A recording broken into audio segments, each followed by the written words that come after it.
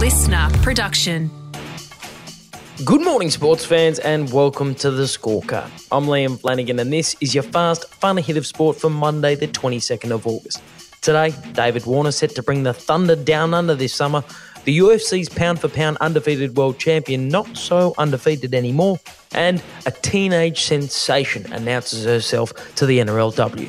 But first, to kick off today's pod, I've created a brand new game, and it's called Who's Having the Worst Day? 'Cause you had a bad day. And in today's AFL dedicated edition of Who's Having the Worst Day, we have three contestants. First up, Brisbane Lions captain Dane Zorko. Dane Zorko's under fire after a sledging scandal during the Lions' insipid loss to the Demons. D's defender Harrison Petty was left in tears at three-quarter time of Friday night's game against the Lions after a sledge from Zorko about a family member cut him to the core, with Petty's teammates making their feelings known to Zorko at the end of the game. The AFL has since closed an investigation into the incident without punishment. But given that both Zorko and the Lions have apologised unreservedly to Melbourne and Petty over the incident, he's definitely a contender. You're having a bad day. Next contestant, Essendon former Essendon coach, Ben Rutten. Essendon is looking for its fifth coach in 8 years, sacking Ben Rutten after a crisis board meeting this afternoon. It was the hit we all knew was coming, but Ben Rutten was yesterday sacked as the coach of the Bombers with a year left to run on his contract. Rutten went into his final game as coach of the Bombers on Saturday against the Tigers, knowing that the axe was hovering over his head before new club president David Barham finally dropped it yesterday afternoon. The board of the Essendon Football Club met this morning. As a result of that meeting, I am announcing that we have terminated the coaching contract for Ben Rutten with immediate effect. Straight after the board meeting, I called Ben personally to let him know this.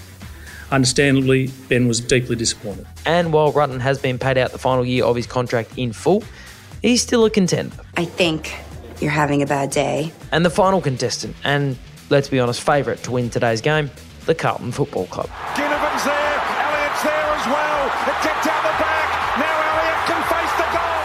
The Blues haven't played finals since 2013, but this was the season they were set to return. Under new coach Michael Voss, Carlton were reinvented and had been in the top 8 all season. And in their final round game against Collingwood, they took a 4-goal lead into the final quarter, knowing a win would guarantee finals. And then suddenly,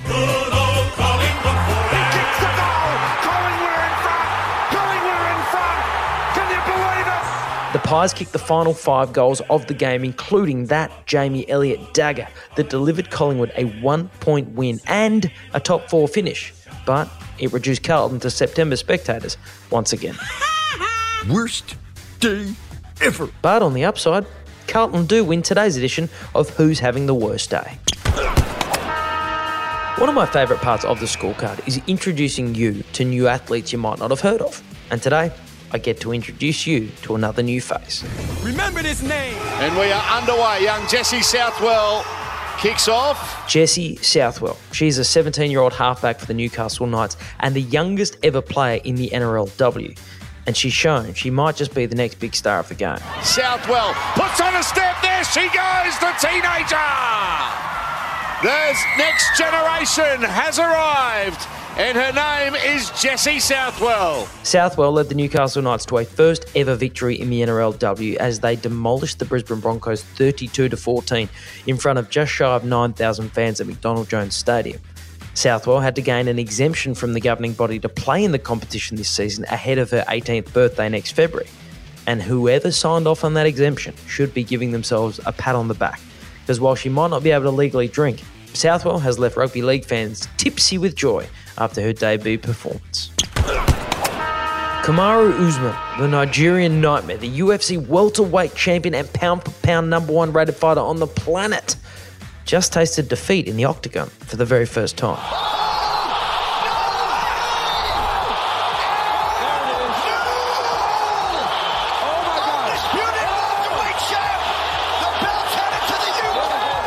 With a little over a minute left in the 5th and final round of his fight with England's Leon Edwards, Usman copped what is being called the greatest head kick knockout in their history of the sport from Edwards. You got knocked the out. Understandably, Edwards was pumped. Don't doubt me, I couldn't do it.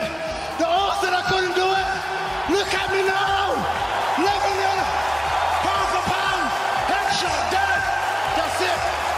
The loss brings Usman's 19-fight winning streak to an end, but it also has a little silver lining for an Aussie pugilist.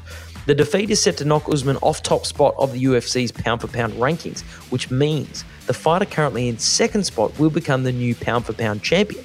And that guy is... Alexander the Great Volkanovski! That's right, Aussie featherweight champ Alex Volkanovski looks set to rise to number one on the UFC's pound-for-pound rankings off the back of Usman's loss, which means the Nigerian nightmare is an Aussie dream. Get ready, Australia, because Davey Warner is bringing the Thunder down under this summer. The strippers aren't due for another hour. No, Warner will not be joining Australia's famous male strip outfit. Instead, Davey has officially confirmed a 2-year deal with the Sydney Thunder, meaning he'll play in the Big Bash for the first time since 2013. I know it's important, and I know that Cricket Australia and all the other players and the future generation will benefit from me playing.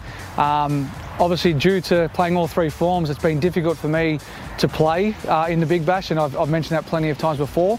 I'm almost at the back end of my career.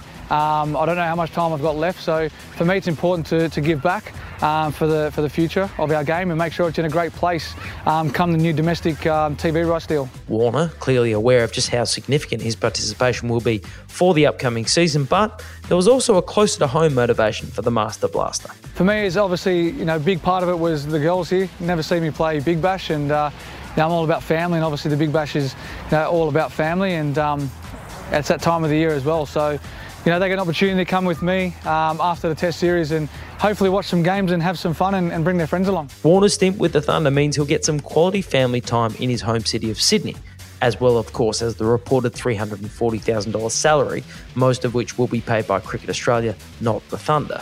Meanwhile, this Sunday will be the first ever BBL draft, where the teams are able to select from a host of international stars who've made themselves available for the upcoming season. And that is your fast, fun hit of sport for today. I'm Liam Flanagan. Catch you tomorrow on the scorecard. Listener.